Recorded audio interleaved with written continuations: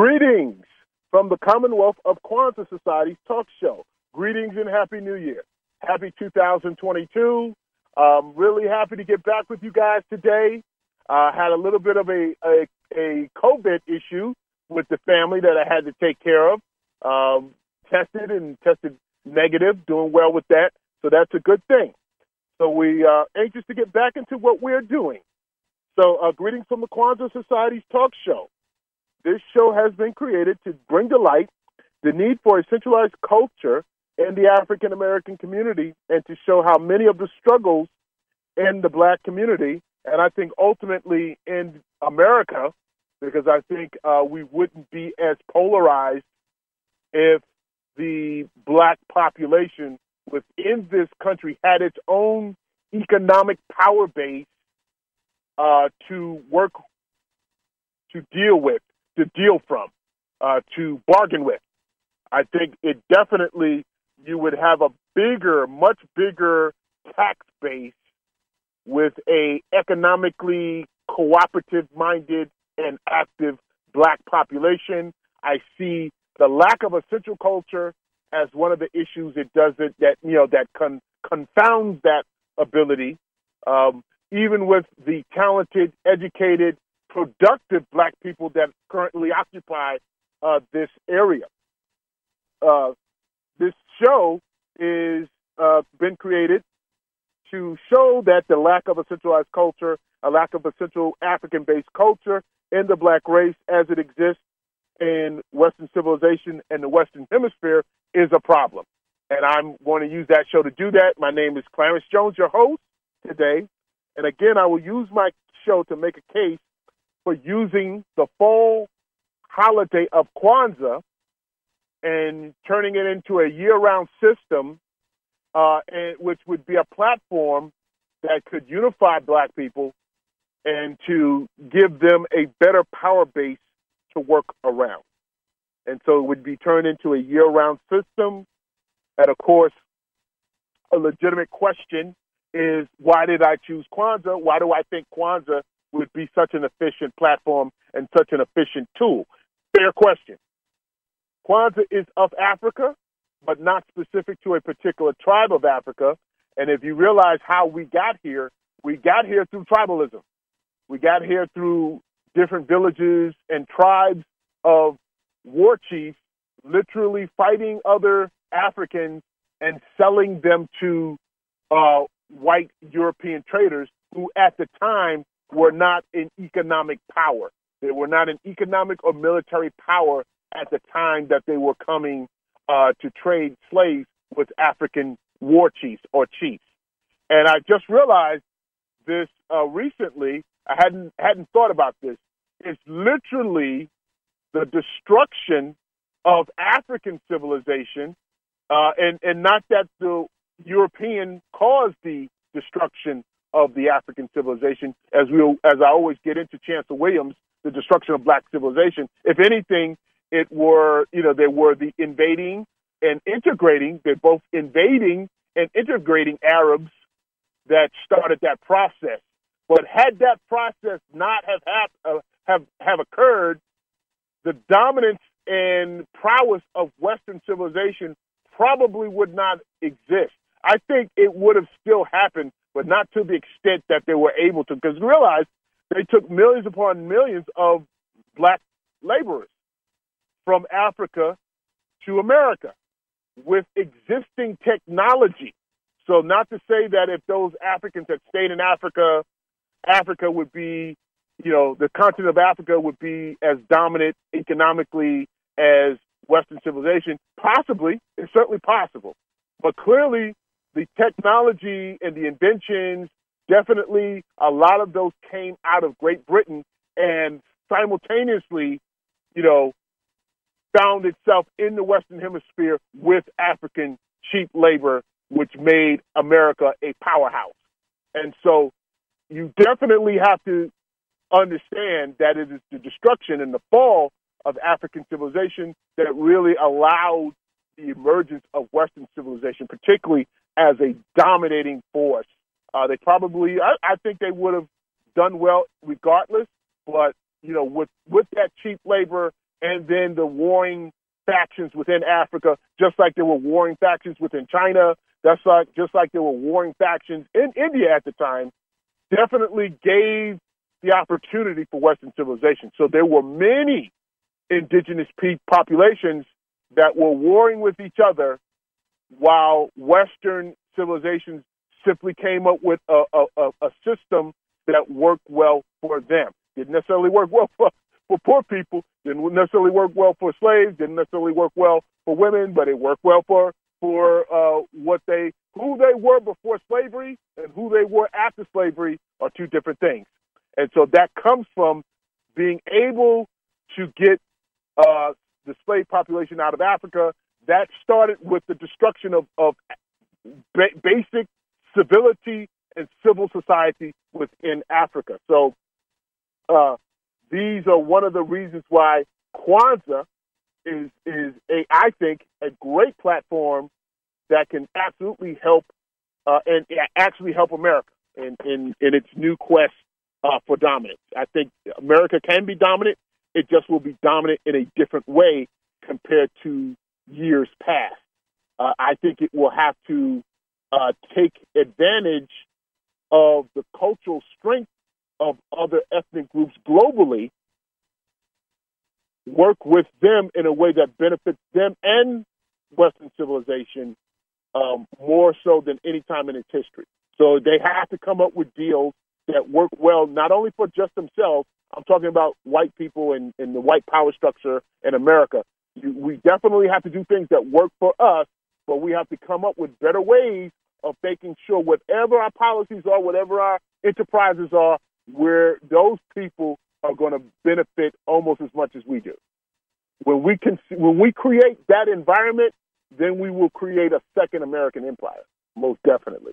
And we won't have the Chinese seemingly breathing down our throats as far as technology, even in the Olympics, they're really coming in the Olympics. They're everywhere. You know, they have the engineers, they're buying real estate, and see, as an athlete, I welcome the challenge. I'm saying we as a country, as Western civilization, haven't tapped into all of our resources as much as we can and should. And the Black community is definitely an untapped resource that can be utilized. Just think of what you do with Africans individually, as athletes, as individuals, and entertainers, as great leaders. Dr. King, Malcolm X, all these great leaders, you agree with them or disagree with them politically, we have some great Black people to come through this country.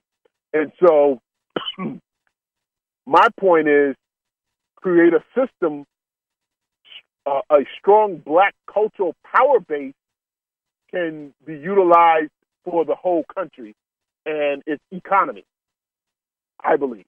And so, okay, again, what is Kwanza?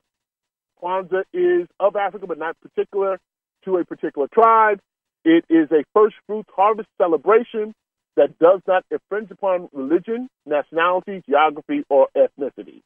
The African peoples need an ancestry-based system that all Black people can rally around, which would lead to better camaraderie, more familiarity, which would lead to better continuity, which would lead to more camaraderie, which would lead to an enhanced ability to organize, coordinate, orchestrate, and the results of all these processes are what is called unity. Now, when you talk about orchestrate, coordinate, and synchronize, all that's very good for military.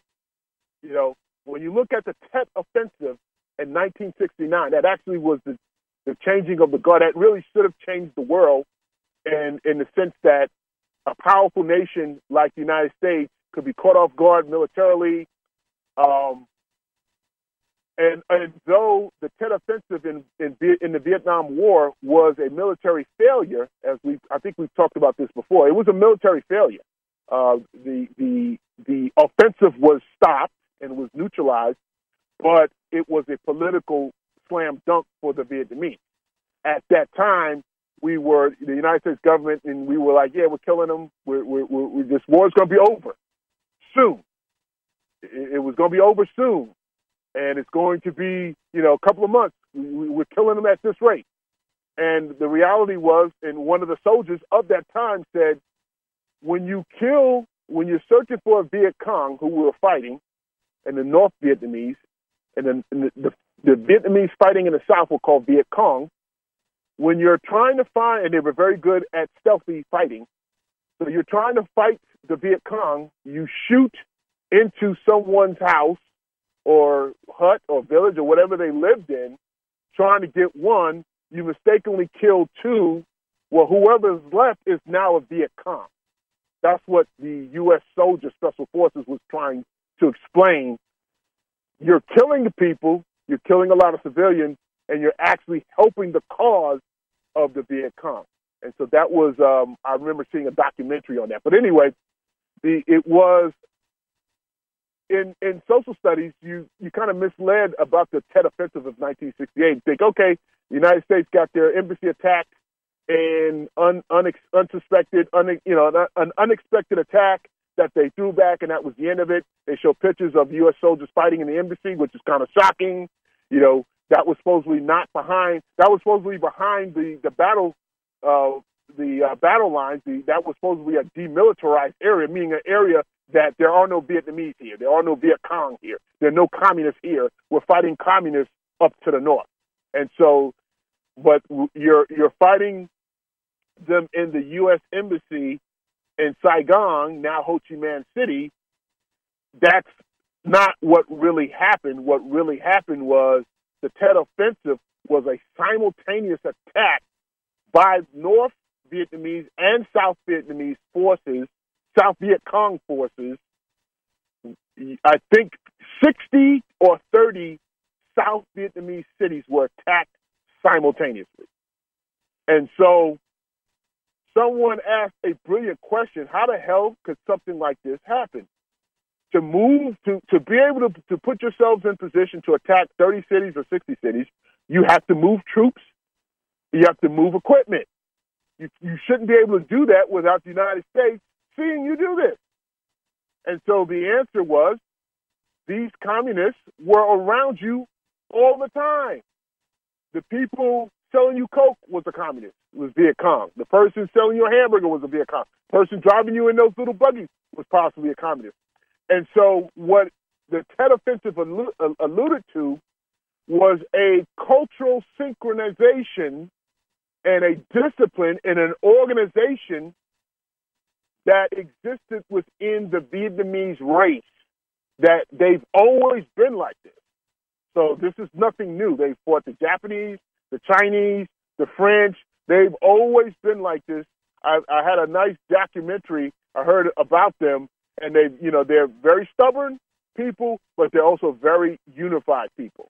And so when I look at Kwanza, and when you look at the Tet Offensive, any ethnic group that utilizes its culture and is that unified, that organized, that coordinated, you simply apply that to economics. You don't then need force, actually, in my opinion. So if you, in my readings and studies, all the ethnic groups that have been successful, Jews, Germans, Chinese, Indians, Koreans, Japanese, all these ethnic groups execute exactly like this. They just don't use weapons, they use economics. And so the glue that gives them the ability to do this is culture. And so culture is a key ingredient that's been lacking in our population and been at the root of many of its struggles.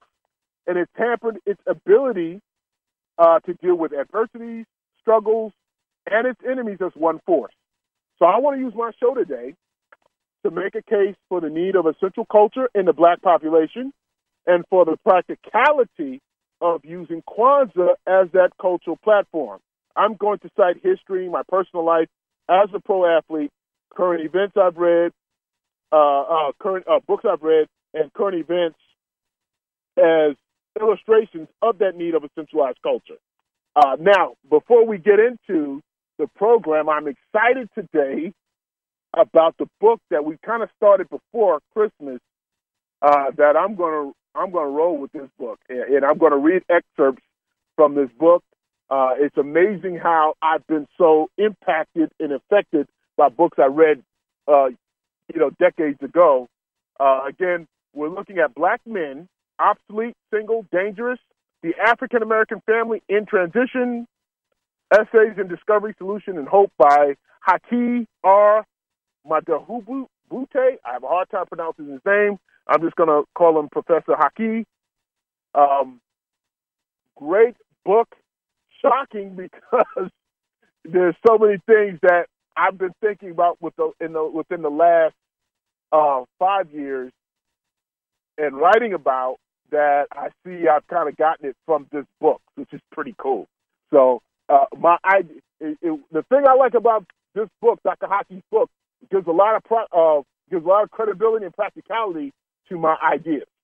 So we are going to get into it, but first we got to get into routine, structure. If I'm making such a big deal about culture and saying how it's a crucial element that's lacking in the Black race, which it is, let's talk about culture. Okay, what is culture? And of course, culture is a sense. It is a game plan for people. Culture is a rendezvous place for ethnic groups. Without it, it's hard for them to collectively do anything economically, socially, politically, security-wise. Without this rendezvous place, culture, it's hard for anybody to do anything. It gives you daily rules and regulations of a race. It's a playbook.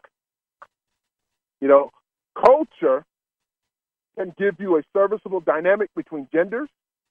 Only culture can organize you around economics. Only culture, an ethnic group. Only culture can properly distribute life-saving societal developing knowledge. Only culture can create symmetry between the classes within a race. The streets have very little human capital. Interesting. I don't know what now, I wrote this down. The streets have very little human capital, meaning there are not that many doctors and lawyers in the streets. So if you're an ethnic group and you have a chasm and a disconnect between your wealthy and your poor, you're educated, you're poor, you're educated, you're working class, you're old and you're young, you have a hard time doing anything big because that's where your human capital is. Now, I say this with a grain of salt, talking about there's very little human capital in the streets. To operate in the streets, you can't be a dumb person. So that's another thing that a centralized culture could help an ethnic group. And, there may be organized crimes, criminals. If you get into organized crime, what are organized crimes? What are gangsters? What is the mafia? These are businessmen. They are not people that go around just shooting each other. Now, they utilize people that go around shooting each other. They utilize people who are sadistic, sociopath killers, but first of all, they have rules in organized crime, particularly the mafia. If you're shooting the wrong person, at the wrong time, you may get shot. You usually have to get permission to shoot somebody. You can't shoot certain made men within the mafia, because now, one of the reasons why you can't shoot made men, these guys are earners. They're helping someone to make money. So I just want to make that point clear, because I wrote down, only culture can give good symmetry between the races and within a race, within the classes, meaning rich, poor, working class men and women. But I don't want to forget and overlook the reality of human capital in the poor, particularly the streets. And so there are a lot of poor people that have a lot of knowledge that can be utilized by the ultimate group. As a matter of fact, this isn't an ethnic thing, but this is a country thing. During World War II, We were concerned about sabotage because at some point it's about getting goods and services and weapons to Europe to fight Hitler. Well, that's shipping. Well, that's the docks. Well, that's an opportunity for Germans to sabotage the docks. So one of the only ways the United States government and military could secure its own docks in New York, Boston, Philadelphia, wherever we had docks and shipping, was to make a deal with Charlie Lucky Luciano, who was the head of a crime family. He was one of the heads of the mafia. The five, the crime families in New York, I think it's Bugsy Siegel, Lucky Luciano, Frank Costello, and Meyer Lansky. They were part of the commission. So they made a deal with Lucky Luciano, and that helped us to, secure our docks so we could conduct our World War II with Germany and Japan. So when we talk about human capital and we talk about ethnic groups, there are human capital on those lower levels with the poor people that an ethnic group needs to utilize. Okay? So culture can create symmetry between genders because it has rules for genders. Only a culture can love a specific people. I mean, it teaches you how to work with each other, value each other. Government can protect our children, but it's still inequality because a culture can teach you to love each other. Only culture can teach you how to love your neighbor. Culture can make you a better citizen. Culture can teach you why education is important. The groups of, again, we talked about this, and there's no reason not to bring it up again. The ethnic groups, there are ethnic groups in turn of the century New York that had poor Italian people, poor Irish people, and poor Jews. Same schools, same poverty, still the same outcome. Most of the Jews became doctors and lawyers and dentists. The Irish became policemen and firemen. The Italians became laborers. That is culture. And so culture gives you a value of specific things. So these are the things culture can do for you and why it's so important. And again, I'm going to literally read excerpts from the book today. I'm so excited. I want to get through my regular platform to get to that point because I think it's important. It's going to show. I think the excerpts from Dr. Haki's book basically make my points that I'm reading through right now, that I'm going through right now. And so I'm going to continue to do that. Okay. When we talk about the Jewish group, when we talk about an ethnic group that a centralized culture has been a major help, you have to talk about the Jewish people and their race, their struggles, their ability to overcome their struggles, and what have you. This group has been consistently persecuted throughout the centuries. Going back to the Middle Ages, they were used as tax collectors and representatives of the feudal lords and kings of Poland. They were the economic overseers in Eastern Europe. And so now, the king is in Poland, and he's sending people out in Eastern Europe towards Russia, towards Ukraine, to operate his authority and his system on his behalf. Which, of course, this is wealth that's going to be extracted and given to him. The Jews were utilized as key agents of doing this because, number one, since they were Jewish and different, they never were accepted by the people of Eastern Europe. And so they were different. So that was an asset for the overlords and lords and kings of Poland, of other parts of Europe. And so that's where but now, of course, resentment grew because of that. And so we have they were the overseers in Ukraine for the feudal lords in Poland, which resulted in what is called anti-Semitism. That's where there are people that were resentful of Jewish, and then they were resentful of Jewish success, their quality of life, and the fact that they were working for the king. So pogroms began to occur in Europe. And a pogrom is basically a lynching, but it's something that's been ethnic, where they're targeting Jews. And they're targeting Jews in specific areas. And I think a pogrom, if anyone they catch, it doesn't necessarily have to just be the males, but usually probably was, because they were considered the most threatening. Because of that resentment and the success of Jews and their unwillingness to assimilate have impacted the people. So that's kind of starting it out. The knights and lords and other vassals resented them. The alienation of Jews was coming from all directions because of their economic prowess. At some point, they were seen as a threat to the kings, and they were expelled. So this was interesting. They would be run out of town, expelled, and then they would have economic downturns. Then they would bring them back, and then they would expel them again. So this is the king now.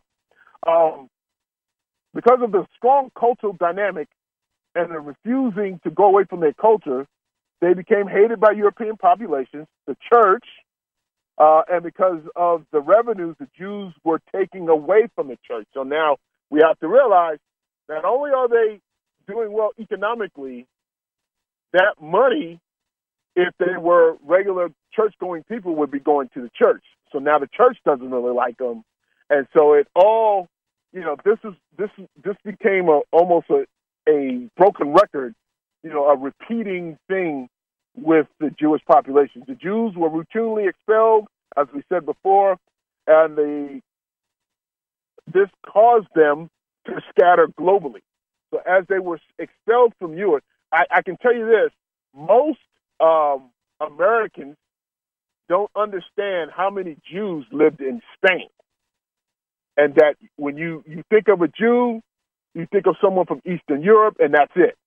If anything, there were more Jews in Spain. That's how vast they were as far as, they were all over the place. And once they were expelled, they went all over the world. Now, this created what is called the Jewish diaspora, which the anti-Semitists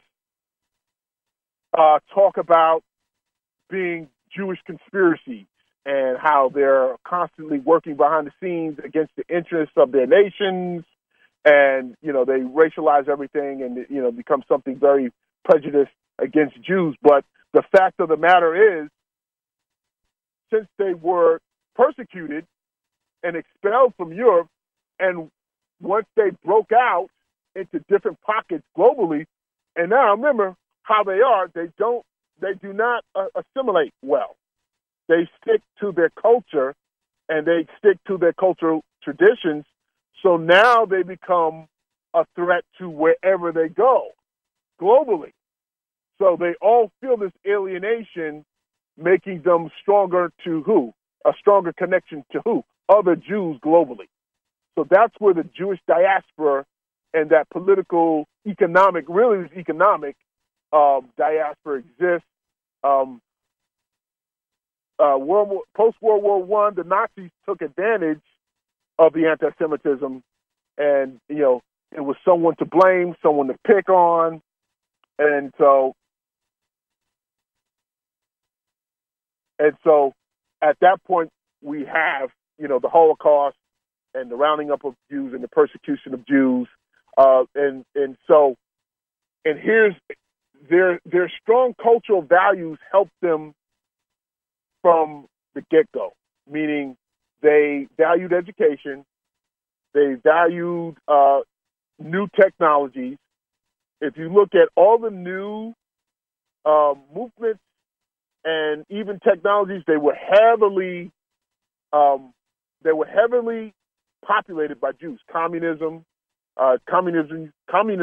used to be called Jewish Bolshevism. Many intellectuals were Jewish. Anything new, anything with regards to technology, for thousands of years, Jewish people have definitely been the forefront of that giving them a prowess, giving them an economic strategic advantage on everything they do. Computers, even with music, they tend to, there are a lot of Jews that were involved in jazz. There were a lot of Jews that were involved in hip hop. A lot of Jews that were involved even in blues. As far as the agents, as far as getting their music promoted, they just are, as an ethnic group, they definitely gravitate towards anything new and innovative. And of course, new and innovative things usually lend to economic benefits from that, either by you doing it, being an operator of it, being an agent of it, being someone who owns a business in it. There are a whole lot of benefits for being a part of new technology. So that's part of Jewish culture. They are a culture that loves to debate each other. They have rules. They have a certain special rules that they go over. Basically, in their culture, owning a business is akin to a religious activity. So it's there for some reason. They regard doing business as very serious and very spiritual and very cultural. Therefore, it means they do not necessarily want to shortchange another Jew. They do not necessarily want to do something bad economically to another Jew. They may do it, but I can tell you this, it's frowned upon by the overall Jewish community. They've always been like this. So these are the strong cultural tools, cultural components of Judaism that has helped them over the decades, over the thousands of years. And when you talk about the end of World War II and the end of the Jewish Holocaust and the beginning of the Jewish state, you're talking that state was mostly agrarian. Israel was agrarian. Jews were urban people because they were not allowed to own land. They were not allowed to vote. They were not allowed to be married. This goes back to the Middle Ages. This goes back thousands of years. So they were forced to be the middleman and the brokers. So it forced them to be good with numbers. Apparently, they were not always like this. Dr. Thomas Sewell, in his books, where he looks at different numbers of different ethnic groups, that said Jews were not necessarily the smart guys all the time. And so they kind of forced themselves to be that because of the situations they were in, not being able to own land, not being able to vote, not being able to take political power. They were brokers and middlemen. And so they had to be dominant with understanding the numbers. And so that's something that has been passed down generationally to Jews. They're the middlemen, weren't allowed to really own land. When they did, they were subject to pogroms where people would go and kill them on their land. What land they did have, really the safest places for them were the inner cities, strategically. It was around the king. They were making money for the king, so there were better chance to be safe there. That's them for several thousand years. So now when we move on to the creation of Israel, the state of Israel, this was an agrarian state. How did they do this? And of course, the answer is they taught themselves to be agrarian, even though historically they were not. So they were urban, intellectual, administrative type of people. Israel, as it started, had kibbutzes. They had to start planting food, sharing this and sharing that, and that's how Israel first started. And so only a strong culture can put people in position where they can learn something new. And again, of course, culture transfers life-saving strategies anyway from generation to generation. It may not have translated life-saving agrarian strategy. What it did translate and transfer down to the culture is unity-oriented things, unity-oriented ways that help them when they're in a new situation to operate as one productive group. I know that wouldn't necessarily be the case with black people. You have a lot of arguing. Someone doesn't like this person. This person thinks they know everything. The person who's on the farm may or may not be listened to. A lot of infighting. And not to say that Jews are not. They're probably the most diverse ethnic group out there. There are lots of different types of Jews. They come argue with each other. That's literally part of their culture.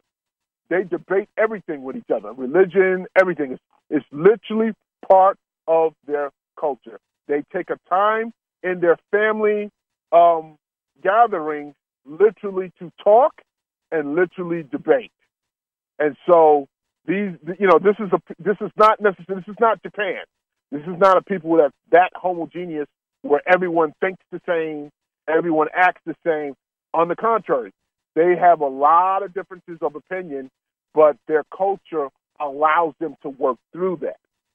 Okay, so we've gotten into an ethnic group that has benefited from a strong centralized culture. We'll now get into my group where a decentralized culture has been a source of great struggle and has aided their adversaries and rivals, and in some instances, aided their enemies. So we're going to talk about the black community and how not having a centralized culture has hurt them. And so we'll talk about black civilization. The great author, Chancellor Williams, wrote in his book, The Destruction of Black Civilization, the West African population who occupied that area were in fact refugees from East Africa, where they built their own singular societies and civilizations. With an unknown centralized language, which is a pivotal part of culture, because of natural disaster, the immigration of Arab population from Asia Minor, they began migrating across the continent to the western portion of the continent. As that happened, they began splitting up and going into different parts of West Africa, forming their own tribes with their own tribal languages and cultures. So again, we talked about, and I asked an African from that area, from West Africa, if you live in a tribe and there's another tribe a mile away, you have your own language, you have your own culture. They have different tribe, different language, different culture. You're both black, you're both African, but they're different cultures. Do you regard them as another race? He said, absolutely. Wow. And of course, out of the mouths of babes, that's essentially so, with one African country having up to 100 tribes, having no central state, European incursion was unchecked, and instead of unifying to deal with the common threat posed to the region, on the contrary, and fratricidal slave trade and fratricidal wars ensued because of the fragmentation in this black race. In this environment of fragmentation, the black race and its factual reality, the black man has not needed to maintain his own societies and civilization for about 5,000 years. Maybe that may be extreme, maybe 3,000. I think it's 5,000. So you have this problem with black males not having to rear civilization building, society building males behind them. Therefore, that's going to affect their value system. And that's going to affect what's important to them. So they don't value knowledge. They don't value information. They pursue mating rights instead of attempting to dominate the ecosystem in which they reside. They value physical prowess in society over property and wealth creation. The acquisition of, they question all authority, particularly black authority. They are naturally subservient to regular non-black authority. So these are the things that has been a consequence of the black man not having to build his own civilization. And of course, the thing that put him in that position is not having a centralized culture, not being unified. So one thing that a centralized culture does, you have to maintain whatever you build. If you built it, you have to maintain it. If you created it, you have to clean it. You have to see if it's vulnerable to attack. You have to look at other vehicles that may be anything. Anything you create, you have to look at what the other people are creating to see if they're making something better than yours. So your understanding has to continue to grow.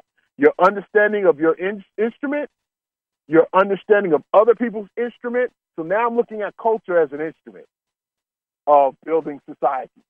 Okay? So the black man, by not having to do that, he now does not have to look at himself or other black men in that civilization building paradigm. And so his instrument, his machine, his civilization machine has no relevance. So looking at other people's, it doesn't make any sense. It doesn't have any meaning to him outside of him. If anything, he wants to get in other people's machines to make them rich so he can get a good salary, which he has done. But he has had no need to build his own. He has had no need to build his own civilization, his own community. He basically helps other people. It's not the end of the world. I played professional football. The professional NFL paid a lot of money. But if 80% of the NFL is occupied by African Americans, certainly those Americans could have created their own, I guess, Negro League or what have you, and we would have had our own, and we would own it, and it would bring money and resources to who? Our community. But now, historically and realistically and truthfully and factually, that would be hard to do for African American males because of that decentralization and the lack of a culture, a centralized culture. So we'll get into the consequences of not having this centralized culture. The consequences of the black man not needing to build and maintain his own civilizations and societies he has become remedial in the area of military science, power creation, and the acquisition and understanding of how they even work, making him vulnerable to predatory ethnic groups and a marginal ally at best. We now have, it is said that, President Biden's approval ratings are very low now. And of course, oh, really? His approval ratings are low with who? This is a very polarized country.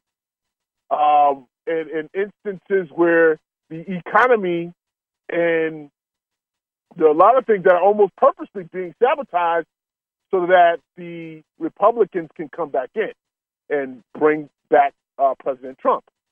Now, when we say approval ratings are low, what are they going? Who are they going to vote for? It's not like we're not talking about Michael Dukakis and George Bush 20 years ago, 30 years ago, where it's all the same. It's pretty extreme difference now, unfortunately. We need to change that. I think, more poor people having economic prowess will help. But we have a lot of polarization in this country. So who are the people who aren't approving of President Biden as if they have a reasonable alternative, and now that's an example of black people being a marginal ally at best. I'm a big Stacey Abrams fan. She's in Atlanta and Georgia. Very good leader. Very good leader. Very popular with the black community. If you ask the Republicans who they would loved to have run against for the presidential election, it would be Stacey Abrams and Bernie Sanders. And, of course, I think Bernie Sanders is the best statesman of all of them, even Joe Biden. He's the best statesman. He seems to be the best person, but he is a socialist. He's considered a socialist. He's tailor-made for oligarchs. He's tailor-made for property owners. He's tailor-made for conservatives that want to look at him and say, look, a communist, this is what's going to happen. They're going to take your property and what have you. So even though he's a great leader, I think he's the best statesman of all of them, he was not strategically a good candidate to run for the Democratic Party, along with Stacey Abrams, and the black community, for the most part, were all over Stacey Abrams, even though she's a great leader. So I'm not saying she wasn't a good leader. I'm not saying she's not a good leader. She is a good leader. She's doing great things now. I am saying she's tailor-made for the opposite opposing side because she's considered a communist. And so the question is, why doesn't the black community understand that? And so that's when I say, since they haven't had to maintain their own societies and civilizations, they're very vulnerable. We are vulnerable to predatory ethnic groups, and we're marginal allies at best because we don't understand the big picture. And so now what that does is a consequence from that. The other side, the Republicans, don't have to do as much to win and maintain power, which they do, which they've done. They've been able to do. They have not forced them to say, we don't mind you protecting your property, but come up with a solution that can work for more people. You know, if you can't help all people, come up with solutions that help more people. Keep building. You know, the thing about democracy is not an end product. It's an ever-evolving thing.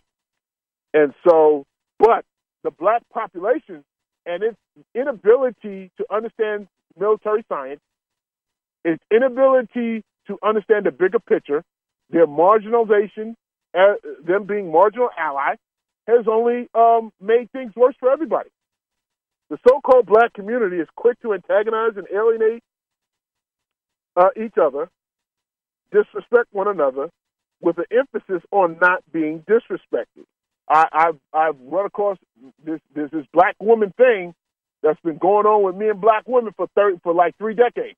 Well, ever since I retired, where see, my history with females, it has not been great. Hey, I'm not Idris Elba, and none of you are either. So I don't get that much attention for women like that. So unfortunately for me and unfortunately for our country, unfortunately for our society, once I became a professional athlete, that whole dynamic changed. And now I better speak to other people. I better acknowledge people who clearly was never worried about acknowledging me. Women, men, and, not just women and men. But I noticed one thing with black women, and I think Dr. Hockey's going to allude to this in his excerpts, this dominance acknowledgement thing with them, meaning they see me before I see them. Instead of just saying, hello, what's up, how you doing, because I'm important, they wait for me to acknowledge them. And when they don't, they are mad. And when they are mad, they now go and start bickering and have other people looking at me crazy just because of them. So when we talk about this, so this is why couldn't they just see, again, their history with me is actually not very good. They tend to not pay attention to me. I'm being consistent with my dynamic with black women, old and young, since 1970, right? They don't pay me much mind. If they look at me, I say, hey, what's up? And keep it moving. Being a big guy, I'm a big guy. So I definitely don't have that much interest, but once that NFL and that status and that secularism and that materialism and that public takes precedence, now they are, and they don't have, for whatever reason, they don't feel a need to say, hey, Clarence, I heard you, hey, how you doing? Or, hey, I heard you play professional football. They won't do that. They simply won't. They will sit there and wait for me to, acknowledge them. Now, I'm a nice guy. I'm an asshole. So I'm not going to lie. I mean well, but I don't play. I had another couple of minutes, wanted to go over some interesting things that I wrote. I read in Dr. Hockey's book. These excerpts are amazing. This is page 60 on his book. The last couple of minutes, we're going to look at Black life, especially interaction between Black men and women, is perceived from the outside as being fragmented, unstable, insecure, and woman-dominated. This image is solidified by white and Negro doctoral issues and mass media nonsense. Now, I can tell you right now, I'm not going to say I disagree with Dr. Hockey on this. The reality now, this is the fault of Black men. So societies and civilizations have been built by men. Now, there have been women at their side. And also, we know things today that we didn't know 1,000 years ago. You know, who knew that women could fight? Who knew that women could be strong? They could actually be strong and still look good. So there are different realities that exist between men and women today that did not exist even 50 years ago, that didn't exist 1,000 years, certainly didn't exist 3,000 years ago. So when I say civilizations have been built by men, for the most part, women have been right there nurturing. They have been right there advising.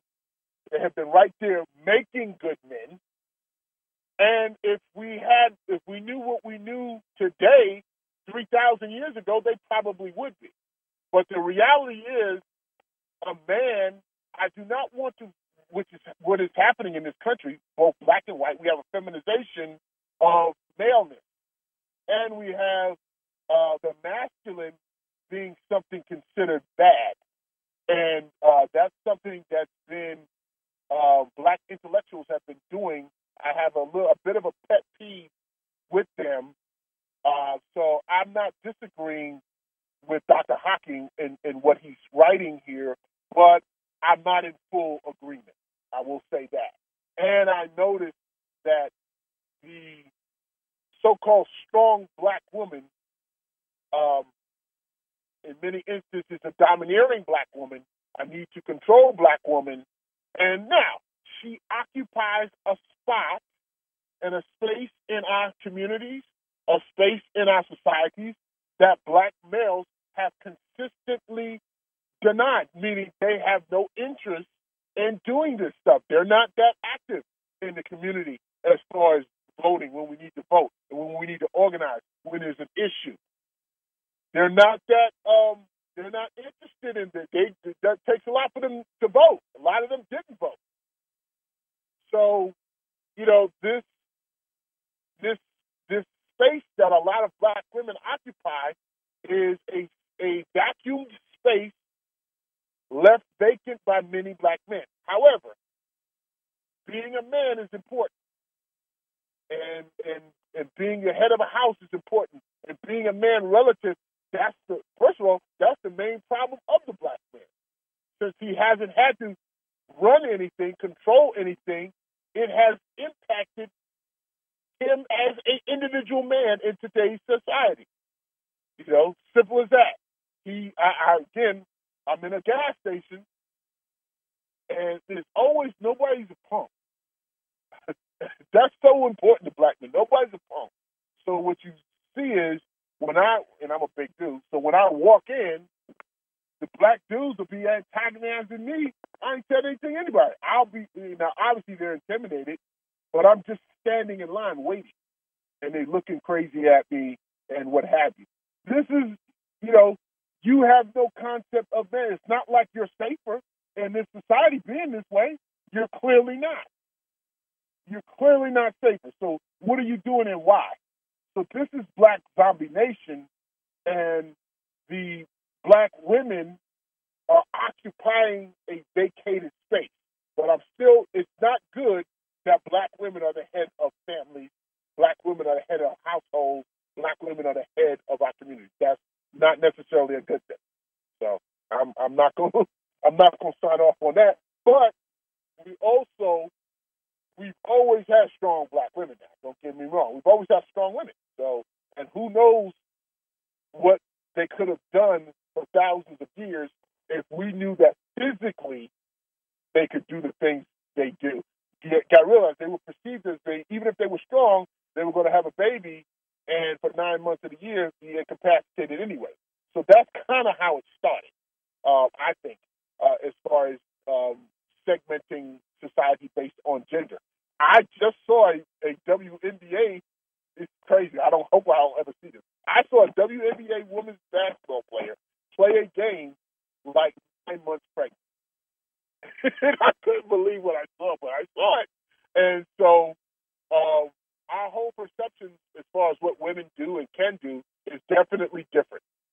But men still need to be men. So I'm not with the intellectualism that tries to rationalize women being the rulers of the black race because they're the only race that they're doing that. You know, no other race has that. And there are other races that have strong, successful women. They don't have women that are ruling the race. So this image, okay, back to Dr. Hockey. This image is solidified by white and Negro doctoral thesis and mass media nonsense.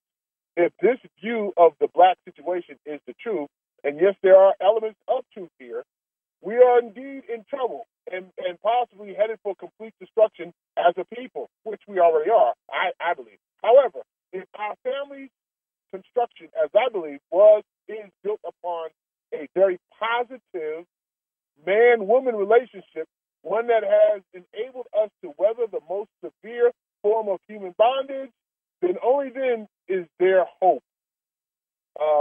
Yes, there is hope, but in the last 27 years or so, there has been serious cultural slippage in the black community to the point that black men and women are becoming antagonists, and the liberating cooperation, respect,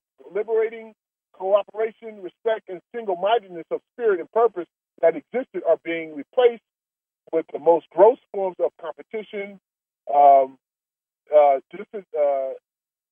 decadent individualism, and sexual exploitation. Sounds like reality TV to me there. When you look at reality TV, you see all of what he's just talking about. You see women, both white and black, showing, a preference to this is what we have, this is what we're doing, this is what you got, and arguing over that. And so he does a good job of talking about the antagonism, the natural antagonism that exists between the genders in our race.